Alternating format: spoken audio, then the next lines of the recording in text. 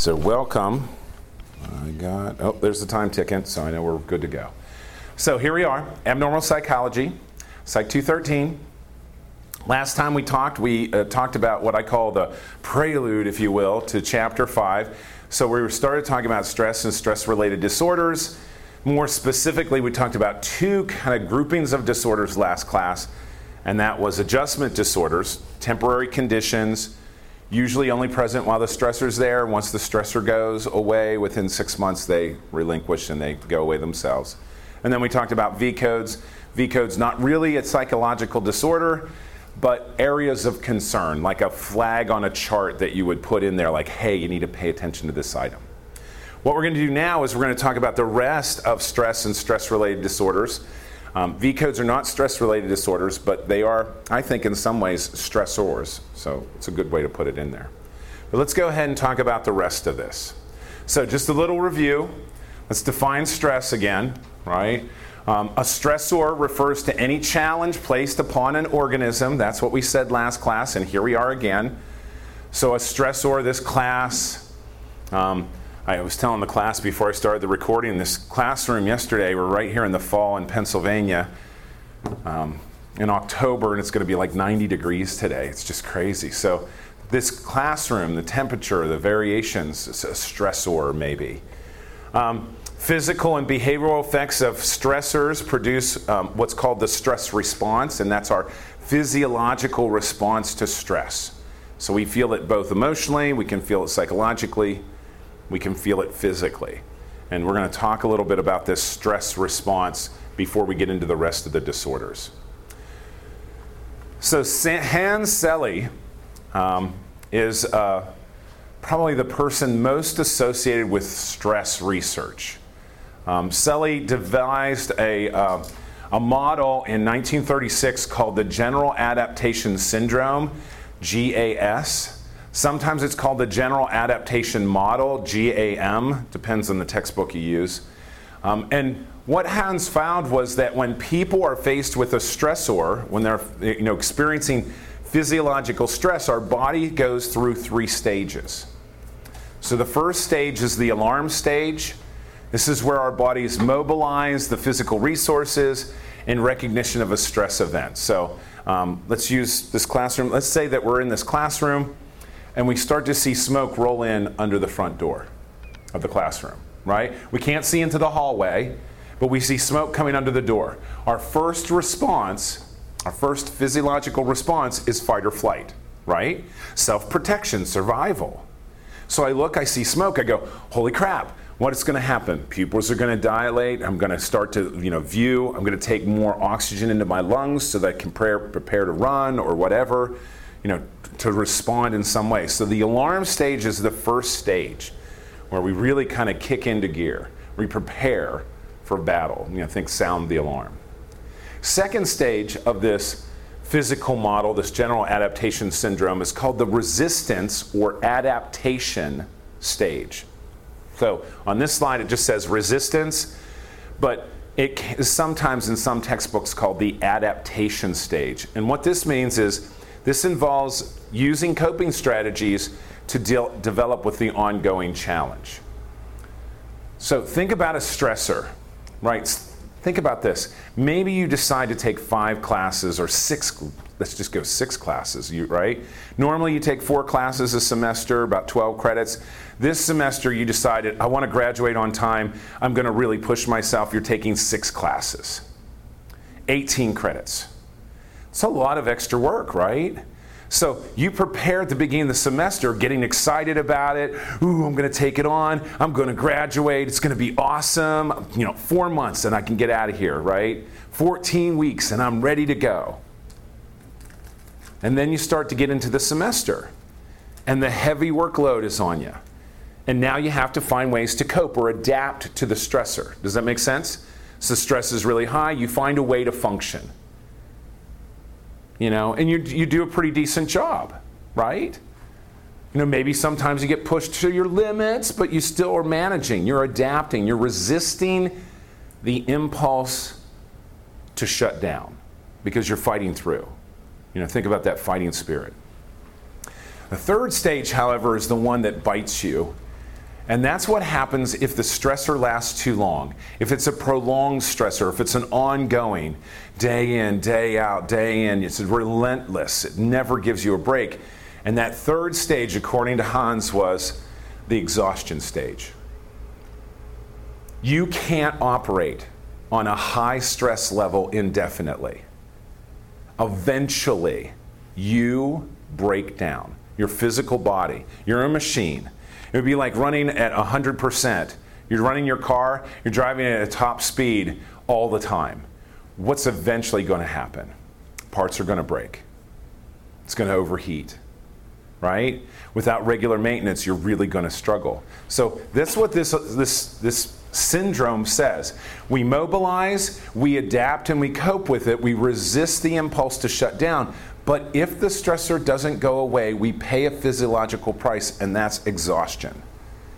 Where the coping resources are depleted, the body starts to suffer permanent damage and death. In fact, that's what Hans said. He said stress can kill you.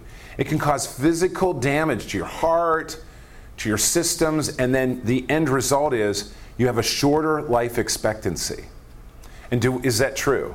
Do we know people with a high stress that do tend to have shorter life expectancies? Heart attacks more frequency, some of these other kinds of physical illnesses happen, right? We shut down. Our body just can't cope. So that's what Hans found. And this actually, 1936, you go, well, that's 100 years ago. Yeah, we still believe in this theory today, right? In 1956, he also distinguished between two types of stressors. One's called eustress. That's E-U-S-T-R-E-S-S, eustress. And that's the positive stress, which activates an organism to respond to the environment. Getting excited about class. Maybe you're taking a trip and you can't wait for the day of the trip to leave. That's eustress, positive stress. There's stress. You got to pack, got to get stuff ready, but you're looking forward to that moment. And then we have distress. Distress is the negative stress that strains your ability to cope. So there is positive stress.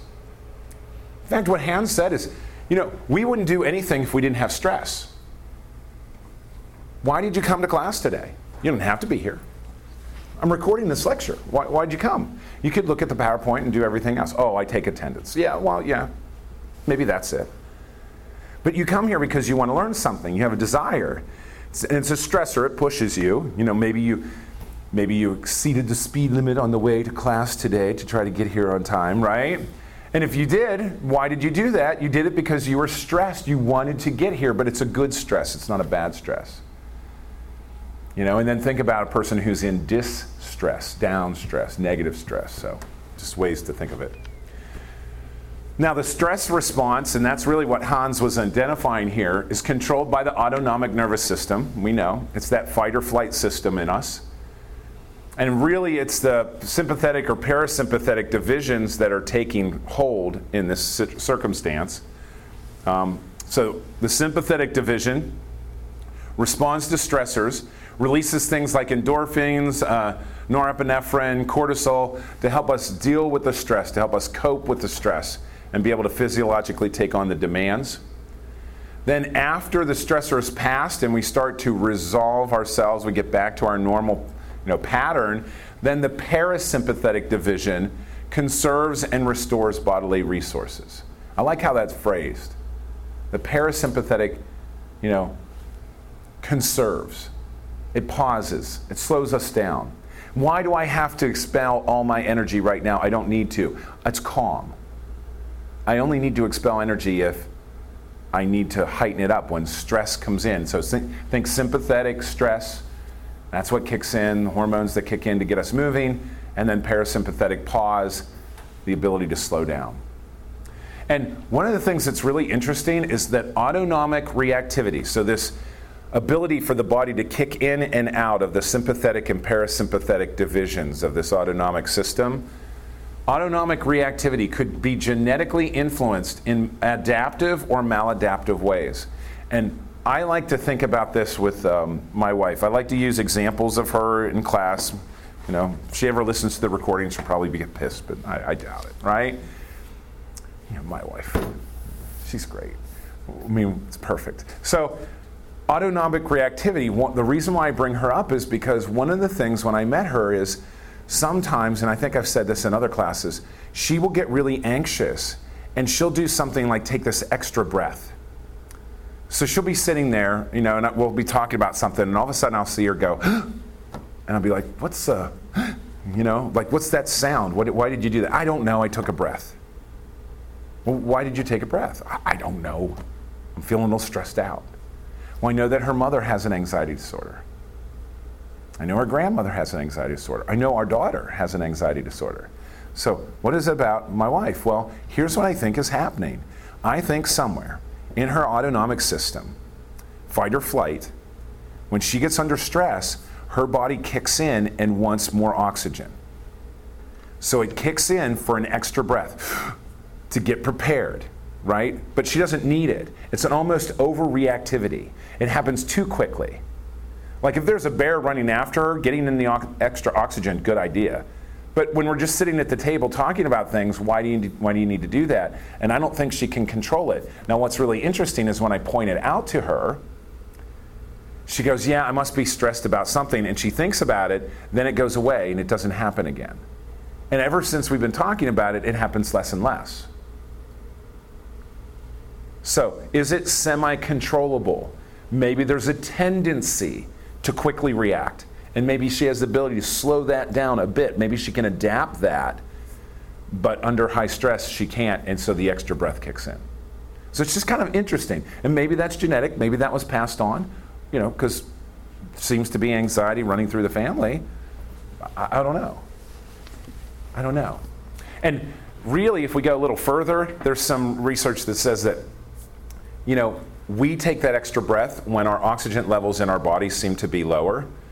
And so maybe somehow her body is, has a too low of a set point for that oxygen level. And so that's why she needs that extra breath. Don't know. It's just kind of interesting. All right. So the nature of stress and their severity, right? Holmes and Ray in 1967 came up with a theory also about stress. And they talked about this idea that stressful life events could be assigned what's called life change units. So we could actually measure stressors in people's lives, assign a value to it, and then of course the more stressors you have going on, the higher your score, the more stressful life and the more impact of stress, right? So here's just an example. Death of a spouse, come on in. Death of a spouse was assigned a value of 100 units. So if you, in a 12-month period, had your spouse pass away, that's 100 points, life change points. Would that be important? Loss of a spouse, do you think that could really send you for a loop, right? So what if we had, your spouse was assigned a value of 100 units, so your spouse died in 12 months within this 12-month period. Let's say that prior to their spouse dying, there actually was a divorce, right? And whether you liked your spouse or not, there still is the loss, right? So maybe you had a divorce, that's 73 points. Maybe someone in the family, not even you, but there was a pregnancy that's going to add stress to the family. There's 40 points. 23 points for trouble with the boss, and 12 points just for Christmas. And you go, wait, I am not a Christian. I don't believe in Christmas. I don't care if you believe in Christmas or not. You get 12 points for Christmas, because if you've ever driven to the mall during the holiday season, that's stressful. Even if you don't participate in the holiday, just trying to find a parking spot is worth 12 points. And what you do is you add up those points. The higher the point total, of course, the more the stressor. So there's about 40 plus life-rated events. Point values could be totaled to determine the health risk of a person who faces all the combinations. So it's not one stressor. It's this stressor and that stressor. When people freak out, like you're getting ready for work or school in the morning, you got to tie your shoestring breaks, and you freak out and trash your house, right? This happens, right? You get out of bed, you step on the ground, and there's the cat threw up a hairball, and you stepped right in it. It's like, I don't need this today. And then all hell breaks loose. It's not the cat hairball that pissed you off. It's the cat hairball on top of work, and you didn't hear your snooze alarm, and then your shoestring broke, and there was cold water, and then you just snap. So they add up. Little stressors, a whole bunch of little stressors could be as impactful as one big one. That's where this model comes from. And then once you total it, what it says is if you get 300 points or more, you have a greater than 2/3 likelihood of a major illness within the next 2 years. Because, you've got so much crap going on. I mean, look at that. So 300 is the cutoff. So a value of 100, let's just use this example, death of a spouse, 100 points, then maybe you had a divorce, 73 points, that's 173, right? 12 points for Christmas, 173, 185, right? 20 points for pregnancy, 225, and then 23 points for points with your problems with your boss, so 225, 248. We're still not even at 300 yet, and that's a lot of crap to have happen to you. So 300, if you get over 300, and I used to do this. I used to have inmates in prison. We would do the life change units, and we'd have them evaluate. So incarceration is worth so many points, believe it or not, just being incarcerated. We would add all that up, and usually when they would first arrive to prison, some people would have scores way up over 300. Legal troubles, loss of job. You start adding all that together, recent incarceration, separation from family. Those points add up. No wonder people struggle. And if you can't find a way to cope, it's going to wear you down, exhaust you, and you're going to... So you can actually put these two models together, the life change model, adding up of points, and then the kind of general adaptation model that consistent stressor over time breaks you down. So you can see how they fit. The nature of stressors and their severity, what we know is that chronic stressors generally produce more damaging effects on mood, health, and behavior and the reason why is because chronic stress, we're not sure if it will ever go away. We don't know when it'll stop. It's not clear if it'll ever subside or not. And the more severe, the more long-lasting effects. That's one of the things we have. Chronic means ongoing, chronic. Very intense acute events, like those involving a serious threat to life or physical trauma, can also impact your body in a very sudden way. It can cause destabilizing effects on mood and behavior. You're driving to school today, there's a car accident, your car is totaled. Maybe you're fine, but that acute stress event is definitely going to challenge your system, right? So it can cause destabilization of mood and behavior, greater chronic stressors, right? Because again, the greater the chronic stressor, the more this can happen. And then can occur even when these events are just witnessed. Maybe you weren't even in the car accident. You were driving along, and as you were driving along the highway, a deer ran out in front of the car beside you. It hit it. Glass is flying. Deer pieces. Boy, I went pretty graphic there, didn't I? Anyway, flying, right? You don't get hit. They pull over on the side of the road. I guarantee you, your heart is racing. Boom, boom, boom, boom, boom, boom, boom. Holy crap, that could have been me. Oh my God, I hope they're okay, right? It's the stuff that we do. So again, just witnessing it can have that impact. Now, there is a model I want to talk about, and then we're going to get into the disorders. And I love this model. I just like it. I like the way it fits. It just seems to make sense to me. Now, I'm not saying it's the best model. I'm not saying there's not other models that are also awesome, but this one just seems to click. And so the Diathys stress model is a very widely accepted model. It proposes that stressful circumstances can trigger the onset of a disorder in people who carry a predisposition for that disorder. So think about what that says. The Diathys stress model says people are born with a predisposition. Maybe anxiety disorders run in your family, okay? That doesn't mean you're guaranteed to get it, but it runs in your family. You have a higher tendency to develop an anxiety disorder, right? The right set of environmental circumstances are going to trigger that. More likely in you because you have that predisposition than maybe me who doesn't have the predisposition. Make sense? You know, I can use a medical example. Let's say you have diabetes running in your family. It doesn't mean that you're going to have diabetes. But if you don't watch your diet and take care of yourself, you've got a higher likelihood it's going to happen. Now, it doesn't mean it can't be treated. We can treat it. But still, you have a higher likelihood. So maybe schizophrenia. You know, maybe something like even, schizophrenia. Maybe you have the potential for schizophrenia in your family. Maybe, one of your parents has schizophrenia. You've got the gene or the series of genes that might be associated with, psychotic kinds of issues. And then what happens is, given the right set of circumstances, it shows itself or not. So the diathys stress model. And the diathys is this predisposition, right? And then, of course, stress brings it out. So stressors may be involved in the expression of nearly every DSM disorder. Think about it. Any single disorder could be answered by having maybe being born with a predisposition, and whether it comes out or not just depends on the right set of circumstances. We know schizophrenia. I'll use that as an example because I think it's a pretty decent one. Schizophrenia, we know that if one twin, identical twins, exactly identical genetically, monozygotic, we know if one twin has schizophrenia, some research shows as much as a 48% or 50% chance that the second twin will develop it. Well, that's only half the picture. What's the 50%? What's the other half? That's the stressors in the life to bring it about. The trigger.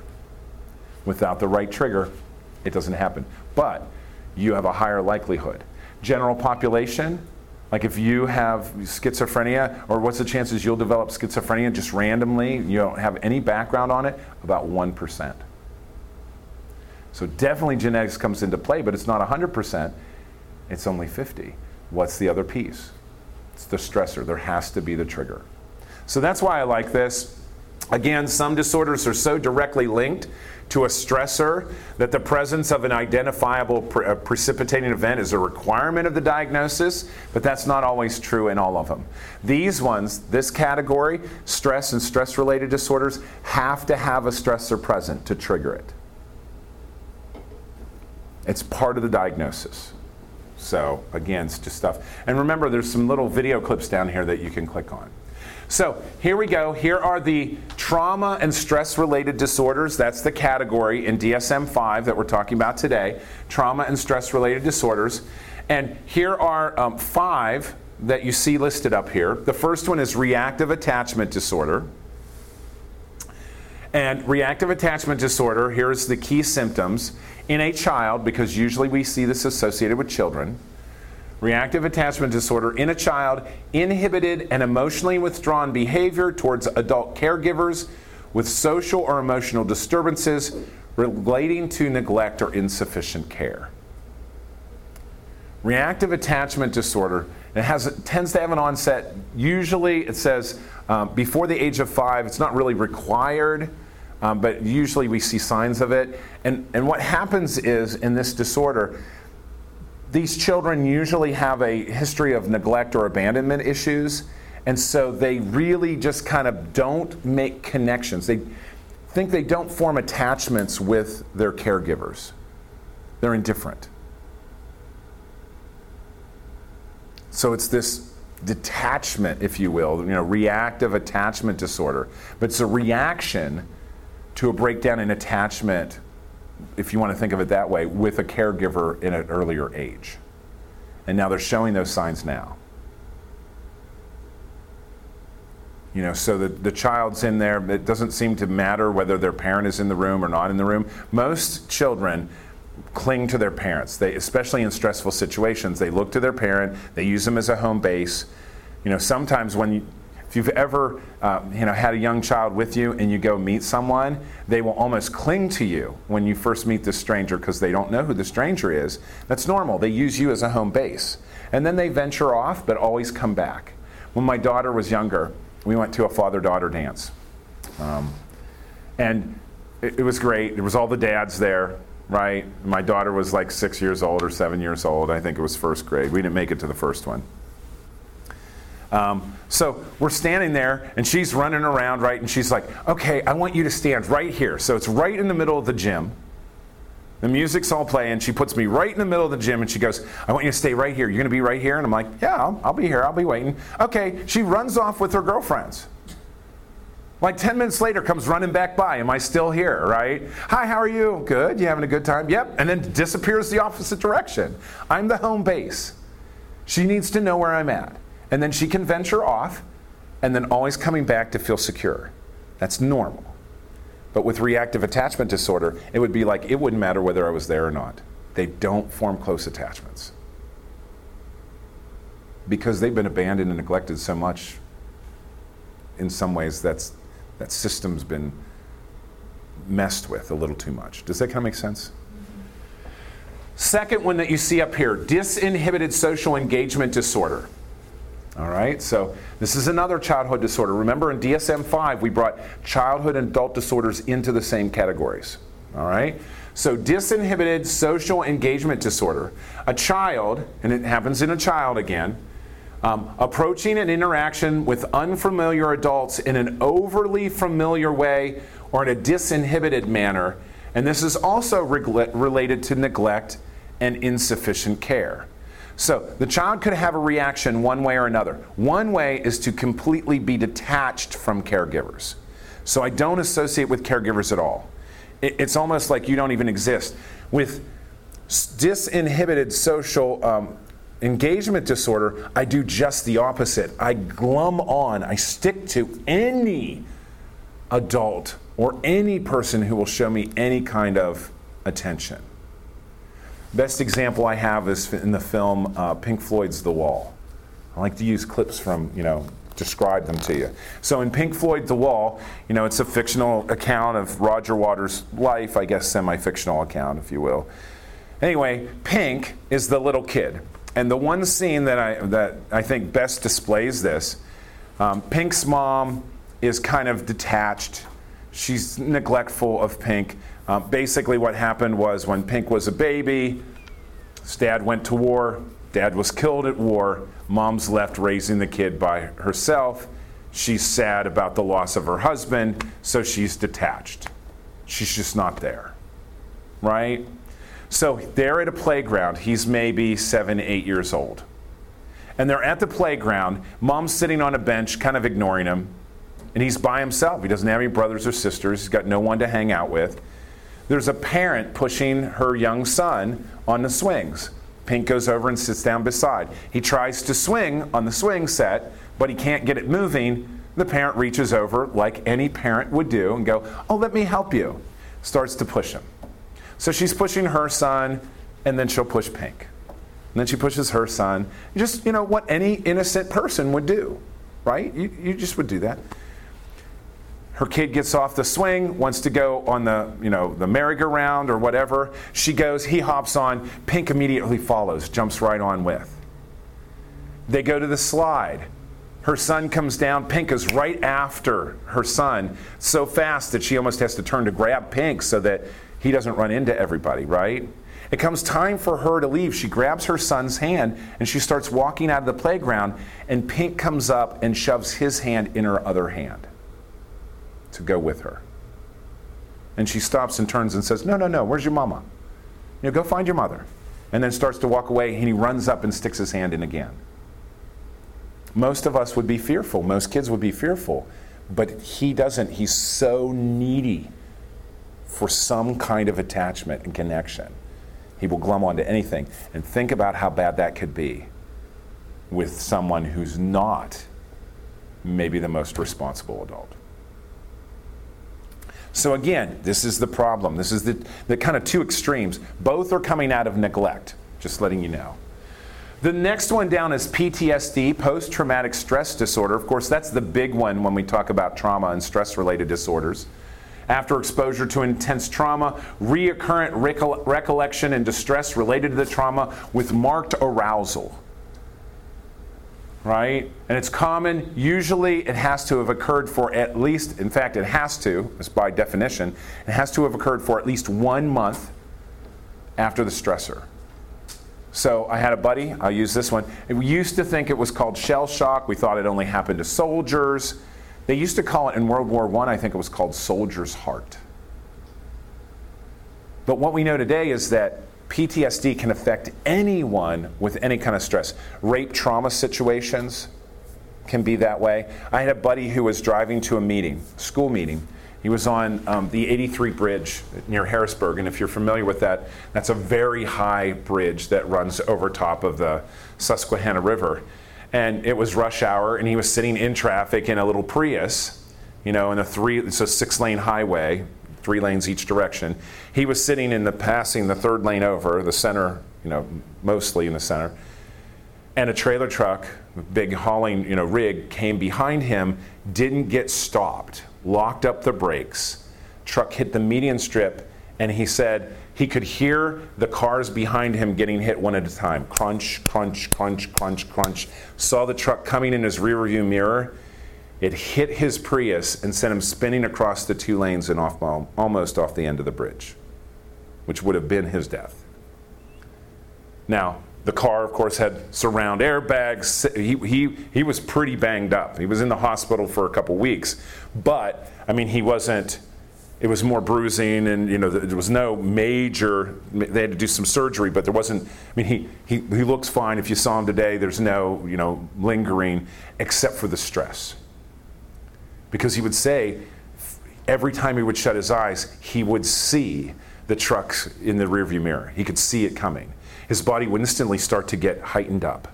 His autonomic nervous system would kick in. Heart rate would start to race, right? He could hear the crunching of the metal.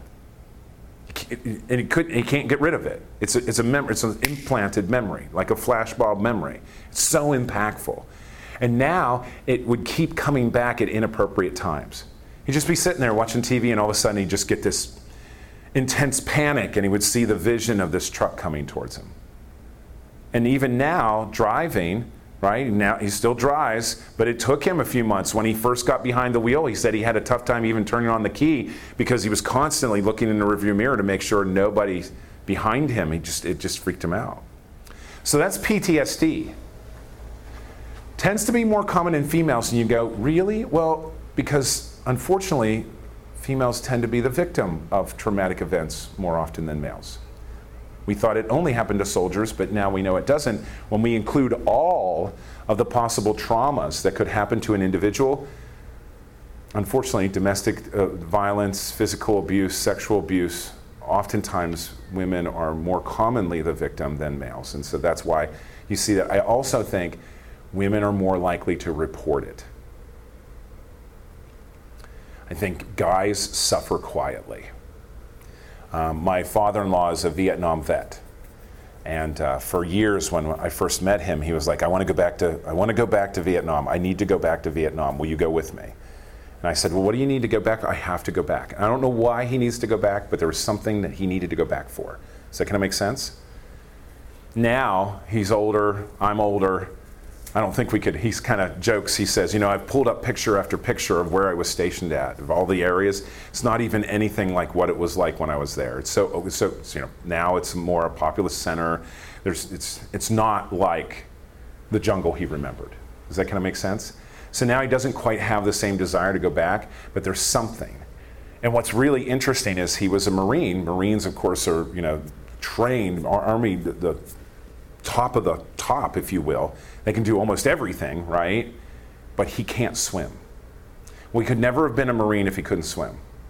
So something happened involving water, in my opinion, in Vietnam, that now if he falls in the water, he just sinks. Don't know what it is. But he's not going to tell you what's going on. He's not going to share that. He's going to hold on to that. But it's getting at him. It bugs him. And I guess for years after he returned, he would, wake up and the sweats and everything in the middle of the night.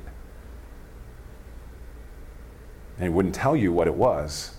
But again, maybe it's too traumatic for him to even put into words. Don't know. I don't know. So I'm just guessing, but it makes you think. So again, PTSD has to be at least a month in order to be called PTSD.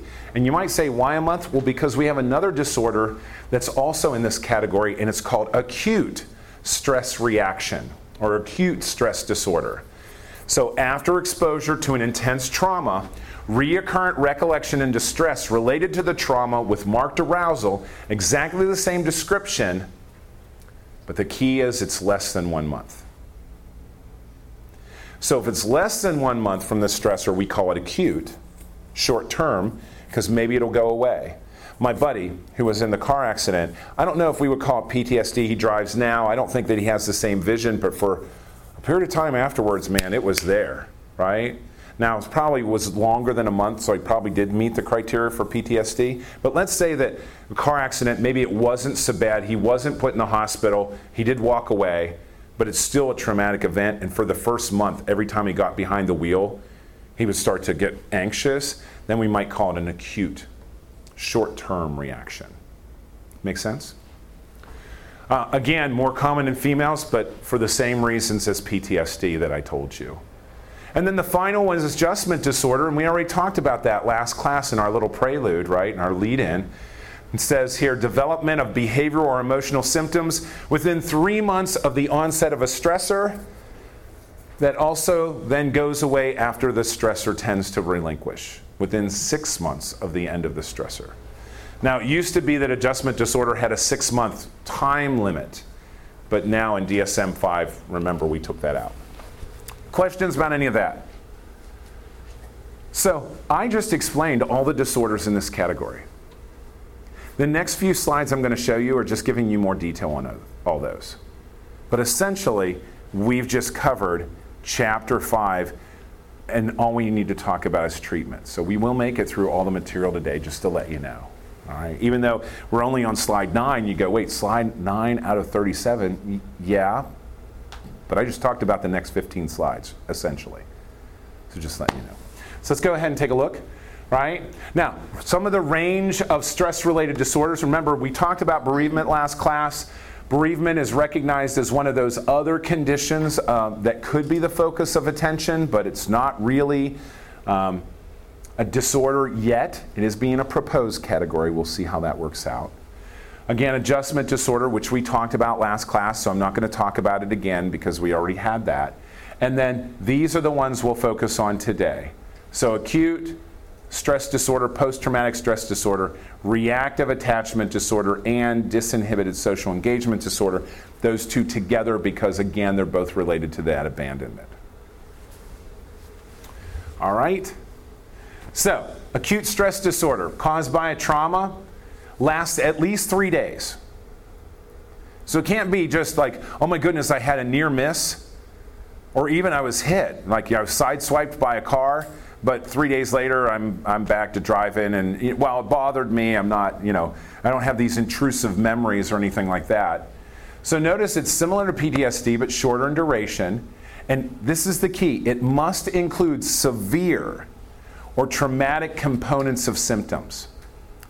Because if not, if it's just, a reaction to stress, maybe it's just an adjustment disorder. Remember, a temporary condition.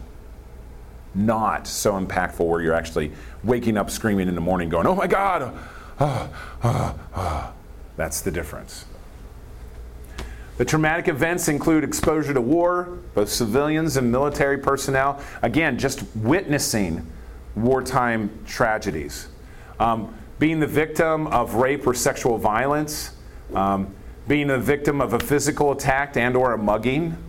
So someone's attacked you, being a victim of childhood physical or sexual violence. Remember, we combine children with adults in this. Being kidnapped, taken hostage, being around or witnessing a terrorist attack, being tortured in some way. Even if it's just mental torture, you might go, well, that's, no, that can happen too. That can still have just as impactful. Mental torture and physical torture still have the same end results. Natural disasters, being victims of natural disasters and or severe accidents. Did you guys see the news story about the tugboat that was caught in Dorian, the biggest hurricane? There was a hurricane off the East Coast. It's way out to sea. Dorian is supposedly the biggest hurricane to ever be as far east that it was. A tugboat was caught. 19 on board, and 3 people were found 2 days later floating in a raft. Do you think just those 3 survivors, just being the result of that natural disaster, being caught in that storm and having the ship go down, that tugboat, do you think that could create PTSD type symptoms? Oh, I guarantee you, right? And then many other causes, so you can kind of see. And this is what the diagnostic criteria looks like. Again, I'm going to do this for all of the PowerPoints. It's really small print, so I don't expect you to try to read it off of here, but I include it for you to look at later. Rather than have you dig through a DSM or have you buy a DSM for this class, I figured I would try to put in pieces of that so that you could see them and understand what the diagnoses are. You'll see the diagnostic criteria code is 308.3, and you might go, do we have to know the code for the test? No, I won't make you memorize the codes. But if you work in the healthcare field, you would get very accustomed to it, and you would use the code so frequently that if someone said a 308.3, you'd be like, yeah, I know exactly what that is. It's just a shortcut way. So again, A, I'll just read it, kind of at least A, so you have a feeling for how it's worded, so you can hear it kind of in your head. So A, exposure to an actual or threatened death, serious injury, or sexual violation in one or more of the following ways. Directly witnessing a traumatic event, directly experiencing the traumatic event, witnessing in person the event that has occurred to others, learning that the traumatic event occurred to a close family member or close friend, and in the case of actual or threatened death of a family member or friend, the events must have been violent or accidental. So again, it could be a violent death. You found out your loved one was murdered. You go, I still remember the phone call. It was kind of interesting. I was just talking about this recently with a colleague. I still remember the phone call when my brother was killed by a drunk driver. I remember waking up in the morning, it was 9:30 on a Saturday morning, and I remember, my father being on the phone and said, David, and I said, yes, and he said, I need you to come home. And I said, okay, what's going on? He said, Sean, your brother's been killed. I said, okay. I hung up the phone. My wife rolled over and looked at me and said, what's going on? I said, we have to go home. My brother's been killed. That's it. It was kind of a quiet morning in the house. Throwing stuff in a bag. What's the details? Don't know. Doesn't really matter. So, of course, that was the sudden shock, if you will. And I would probably argue that I probably did suffer from acute stress disorder for a period of time after that.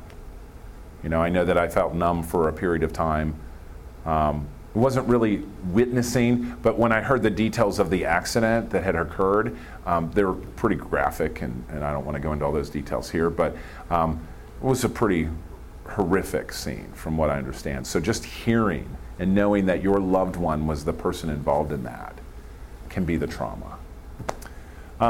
The next one, experiencing repeated or extreme exposures to adversive details of a traumatic event. First responders collecting human remains after an airplane crash or something like that, or those first responders that showed up to 9/11. And then coping with the aftermath and the scene, and imagine all of the sensory experiences, the smells, the sounds, people crying, sobbing, the vision, the disbelief that you see as you look around, remembering maybe what the place should look like and then what it looks like today. So you can see how that could really almost just impact you beyond your ability to cope. With the rest of this, again, I like to say that the DSM is much like a cookbook or a checklist. So that, part B, it says the presence of 9 or more of the following symptoms of any of the 5 categories of intrusion, negative mood, disassociation, avoidance, arousal, beginning or worsening after the traumatic event. So again, we have these different categories. Intrusion symptoms, like, again, memories that are distressing that keep coming back. Distressing dreams, dissociative reactions, flashbacks, right?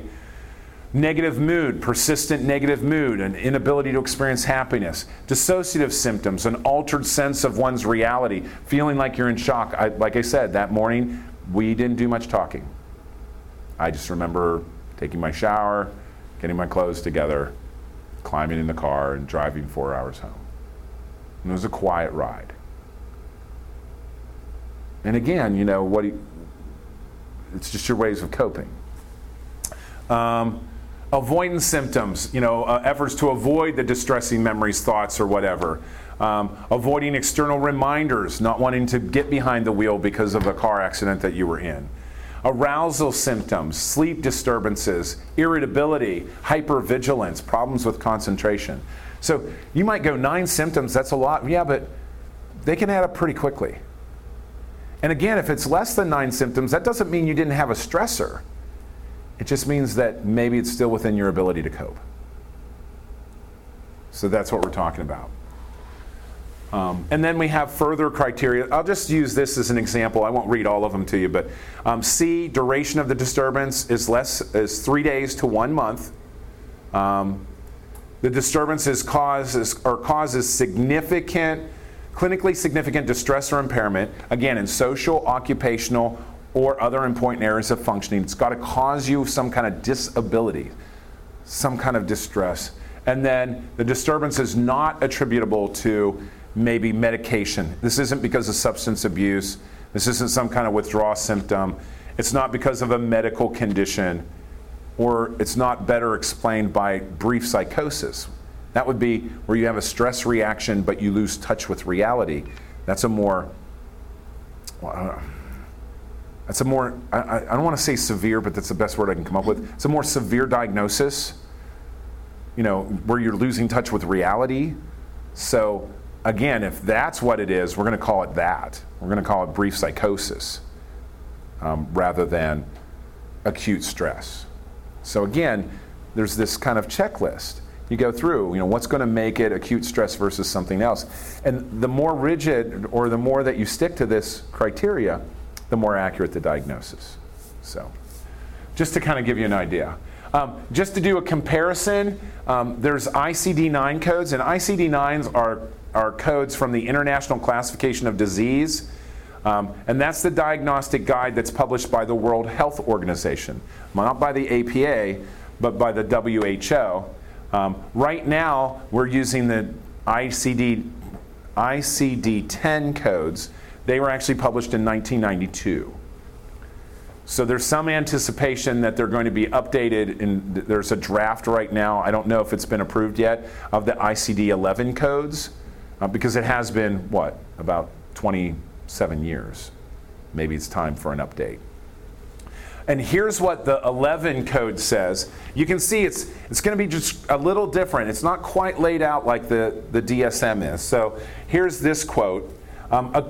Acute stress reaction, that's what they call it. Acute stress reaction refers to the development of a transient emotional, cognitive, and behavioral symptoms in response to an exceptional stressor, such as an overwhelming traumatic event or experience, involving serious threat to the security or physical integrity of an individual or a loved one, or an unusually sudden or threatening change in a social position and or network of the individual, such as loss of a family member in a natural disaster. The symptoms are considered to be within normal range of reactions given the extreme severity of the stressor. So this is a normal reaction, but it's an extreme reaction, but the stressor is extreme. So it makes sense that you would have this kind of response, but it's still an area to be concerned with. Does that make sense? The symptoms usually appear within hours or days of the impact of the stressful event, typically begin to subside within a week after the event or following the removal of this threatening situation. So you can see it's just a little different, a little bit more descriptive, if you will, a little less maybe mechanical, medical, it's something to think about, okay? And then, of course, the 10, this is it. I won't read this to you, but you can kind of see, actually, in the ICD-10 code, they actually have a little bit more descriptors of physical things. Like, here's what it says. The symptoms show a typical mixed or changing picture and include an initial state of daze with some constriction of the field of consciousness, narrowing of attention, inability to comprehend stimuli, and disorientation. The state might be followed by further withdrawal from the situation, by agitation or overactivity, and the autonomic signs of panic anxiety are commonly present. So again, you can see a very good descriptive. Some people believe that the ICD-9 and 10 codes, or now we're at 10 and 11 codes, are actually more useful in clinical settings because they have more descriptors of what you might see, while the APA codes are more helpful in research and theoretical kinds of discussions. So it's just kind of interesting. All right, so there we go. Now let's talk about PTSD. So that's acute. We're going to talk about the treatments altogether. And again, I'm not going to read all those descriptors to you on every single slide. I'll let you look them over, but we'll just give you the generals. So PTSD, caused by stressors that are so intense, they would cause maladaptive reactions in anyone. Anyone who's the victim of a rape situation could be pushed beyond their limits.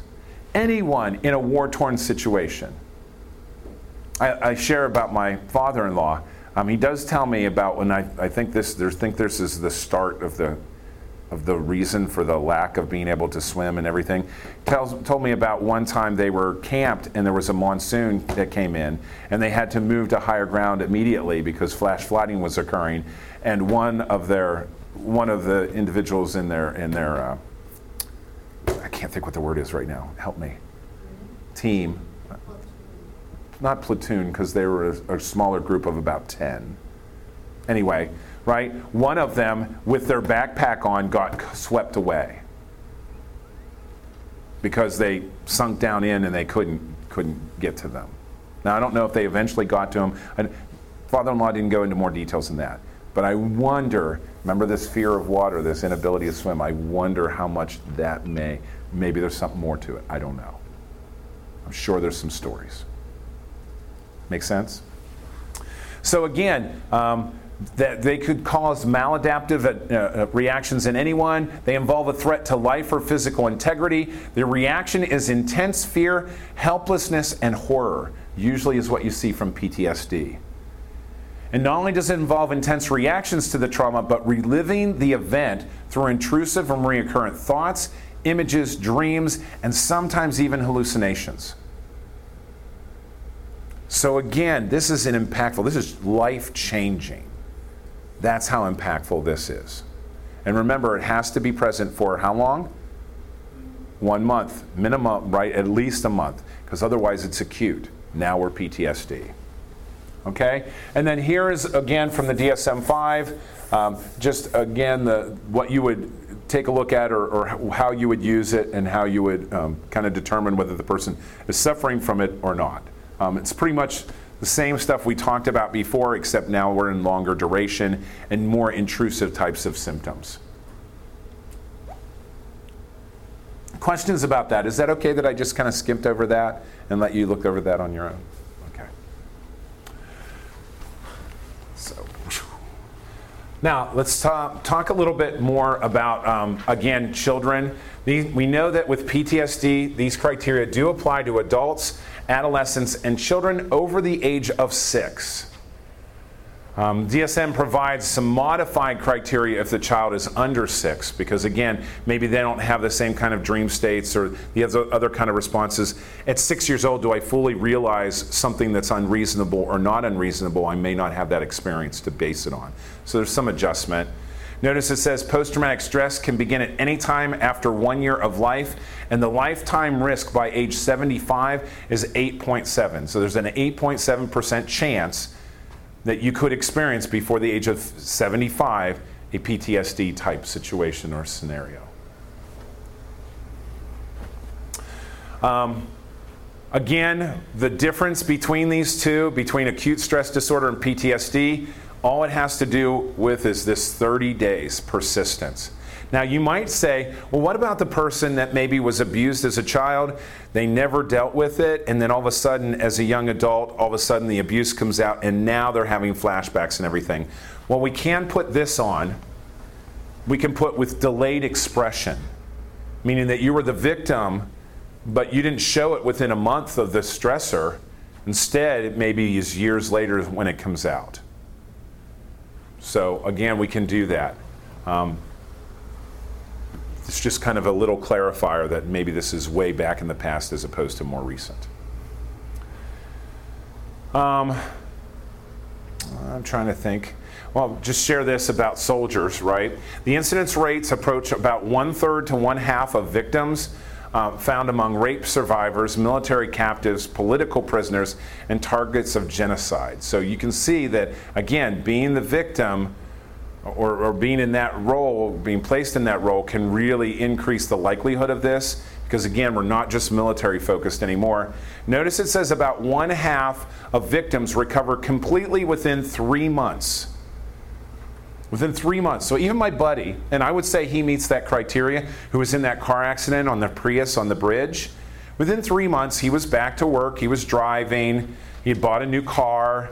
I asked him if he was buying a Prius again. He actually bought something with even higher safety record, because he said, I need a bigger car. I didn't feel comfortable in the little car, so he wanted something now bigger, just because he just wanted more substance, right? But within 3 months, he was driving again, back at work, kind of getting on the mend and everything. So again, normally we don't have those long lasting. It's just when it's incredibly traumatic. That's why soldiers seem to be really impacted. I mean, seeing death and things like that on the battlefield. So, treatment for severe stress reactions. We can use crisis intervention. Quick emergency assistance in traumatic events seems necessary to blunt or avoid serious psychological reactions. So the quicker that you have that discussion, the better. But there's little or no support for its effectiveness in research. And the benefit is difficult to discuss. And you might go, well, so it looks like it could be helpful, but we really don't have a lot of research to support that idea. But in idea, like in this idea that if we talk about it and try to get it out and try to work on it earlier, maybe that's going to help minimize some of the long-term impact. I had a student, trying to watch my stories because I don't want to go over. I had a student who, when I was teaching this class, abnormal psychology, at another campus, maybe about 15 years ago, called me up once. I was teaching as an adjunct, as a part-timer, and I was working in the prison. And she called me up at the prison and she said, it was over the summertime, she said, are you David Bailey that teaches at HAC Lebanon? And I said, why, yes, I am. She goes, well, I was a student in your class in the spring, and I'm wondering if you have a moment or two. Can I ask you some questions? And I said, sure. I'm at work. I'm working in the prison. It doesn't matter to me, right? So she started to talk. She said, over the weekend, there was an accident near my house. I live in the country. I live on a farm. It was a very sharp 90-degree turn at our property right beside our barn. A motorcyclist was coming down the road, got into the gravel, missed the turn, hit the fence around the barn area, and was decapitated. She said, I was the only one home. I heard the sound of the metal. I ran out, and I was the first one on the scene, and all I hear in my head is this gurgle sound. And I just keep picturing the person laying on the ground. I didn't know them. They were a stranger. I didn't know anything about them. I'm just not sure how to cope. And it had been about a week. So we had a pretty long conversation. We talked for about 15, 20 minutes. In the conversation, I found out she was going to be a nursing student. She had friends who worked on as first responders on the local volunteer fire department. I said, give one of them a call and ask them if they can do a kind of a critical incident stress debriefing, because that's one of the things they will sometimes do with EMS workers after their first call. If you ever decide to be an EMS worker, when you're a first responder, your very first call will impact in your memory. You will never forget that, because there is nothing that can prepare you for what you'll see. Nothing. So I said, go talk to them and see if they can, just have a meeting, just to talk about your feelings, get it out, right? And then give you some strategies, some ways to cope. She did that, contacted me a couple weeks later, said she was feeling much better. The memories were not kind of there, and that having a conversation with other individuals who had kind of experienced trauma like that was helpful to her. So again, this is one of the things that can happen. We know that it can be beneficial, but everybody's different. We can't guarantee that it's going to work, but it can help. So in her case, it did help. The one caution, though, is you can't encourage the discussion too soon. You know, it had been about a week between when her and I talked, and by the time probably she got to meet with her friends, it was probably maybe another couple days. So it wasn't immediately afterwards, because then it may have been too overwhelming to even process. So the idea of talking about it a couple weeks later made sense. Just sharing that. Some other treatment approaches for severe stress reactions. Cognitive behavioral therapies. And I'm a very big believer in cognitive behavioral therapy. The basis of cognitive behavioral therapy is that thinking affects behavior, and that behavior affects thinking. If you change one, the other will follow. Right? So these tend to be the best, and they involve a combination of stress management and, in some ways, re-exposure to the stressor. And you might go, wait, what? Well, talking about it, getting it out, processing it in some way. So the first one you see here is cognitive restructuring, re-changing the way you thought about the event. Thinking, cognitive. Habituation approaches to lessen the stress or emotional response. Maybe the more you talk about it, the less impactful it is, the more it steals away some of the emotions. So talking about it, getting it out, not holding it in. I really want my father-in-law someday to maybe sit down and have a conversation with me. I'd really like to be able to figure out what is the underlying cause of that. And maybe someday he'll feel comfortable enough that we can have that conversation. Stress management through physical or psychological methods also can be helpful, because remember, this is stress related. My body is responding to stress, so if I can find ways to cope, it's going to better it. Stress management may include systematic desensitization. My buddy who was in a car accident, when he first climbed behind the wheel, I'm sure he probably almost had a panic attack. But let's get you behind the wheel. Let's break down that panic attack systematically, step by step, closer and closer to getting back on the road, to getting back driving again, whatever it might be. Re-exposure often does in mass trials in which patients confront either actual or imagined scenes containing the most terrifying aspects of the trauma for a long period of time. This is called flooding. This actually is rarely done. To flood someone means to, fear factor, you're afraid of snakes, and if, let's say you had a phobia and you're afraid of snakes, then I just cover you with snakes. That's flooding. Overwhelm your system. And of course, you won't die, maybe. What if you had a V code that you had, a weak heart? That probably would not be the good treatment approach to use flooding, but you can see how that could go awry very quickly. But again, getting the person to re-expose, to rethink about it, to talk about it, get the dreams out, maybe talk therapy or look at pictures to try to, here was the accident, but you walked away. Let's reframe it. Let's rethink it in a different way. This is another one. This is what the military uses. It's kind of interesting. We don't fully know how it works or why it works. It's called eye movement desensitization and reprocessing, EMDR. So what you do is you have patients track a moving object, like a therapist's finger, with their eyes while recalling the most distressing events. So I think it's almost like a form of self-hypnosis. So I've got a pen, and I'm standing in front of you, and I want you to think about the event and just keep your head faced straight ahead and follow my finger to the left and to the right and tell me about the events. By doing this, it removes emotion, but allows you to talk about it. So I'm wondering if that's the process. Almost like a self-hypnosis. Detaching you, breaking that bond between emotion and the visualization of the event. So again, it seems to show some promise, and we are using it. Some minor tranquilizers, we could use medication. Again, stress reactions oftentimes have anxiety and depression as some side symptoms. We could use tricyclic antidepressants. Minor tranquilizers like benzodiazepines. The problem with benzodiazepines are they actually can be addictive and not as helpful as you might think. People I just want to get rid of the anxiety, just give me a minor tranquilizer. Yeah, really not the best effective method. Again, tricyclics are better. Selective serotonin reuptake inhibitors, SSRIs, also are very good choices. One of the things that we see is, notice it says discontinuation rates for pharmacological treatments are higher than those for CBT. What does that mean? That means that when you stop the meds, the chances of it coming back are higher if all you did was meds than if you talked about it. Again, CBT, cognitive behavioral therapy, is the best approach.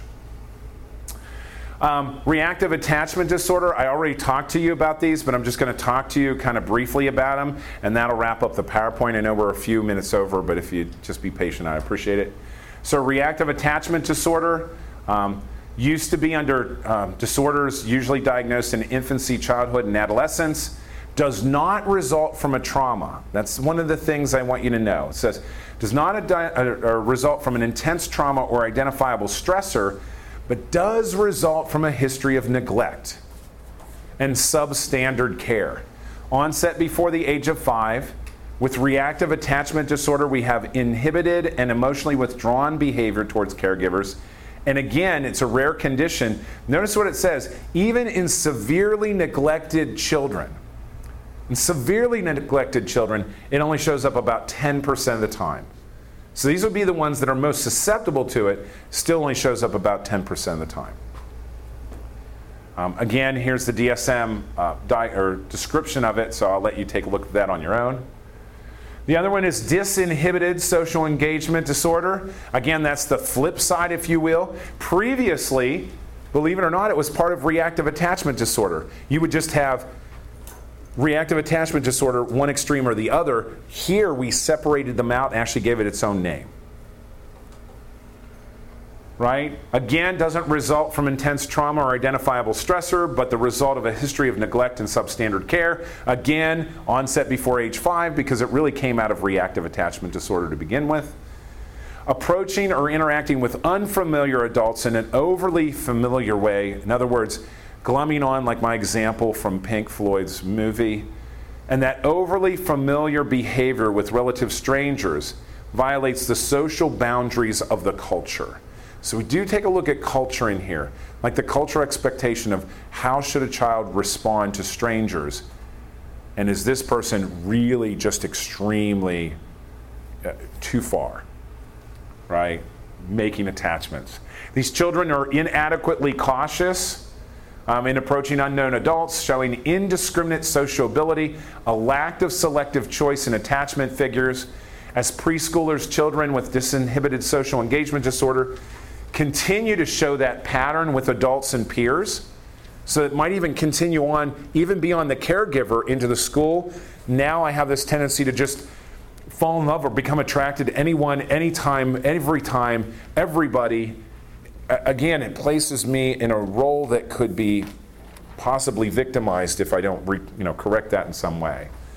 And notice what it says. It says later, some receive a comorbid diagnosis of attention deficit hyperactivity disorder, as well as cognitive or language delays. So think that impulsivity to glom onto or make attachments, it's almost maybe even not just with attachments, but also can transform into behaviors where I can't even control my behaviors. And then again, here is the description for the DSM-5 for that. Any questions about that? And you might say, what about treatment for that? Well, we're going to go right back to cognitive behavioral therapy, right? Working on the thought patterns, teaching social skills to children to be a little bit more cautious, to try to establish some healthy boundaries, role play, social skill training, things like that. So any questions about this? Thanks for listening, and sorry I went over a bit.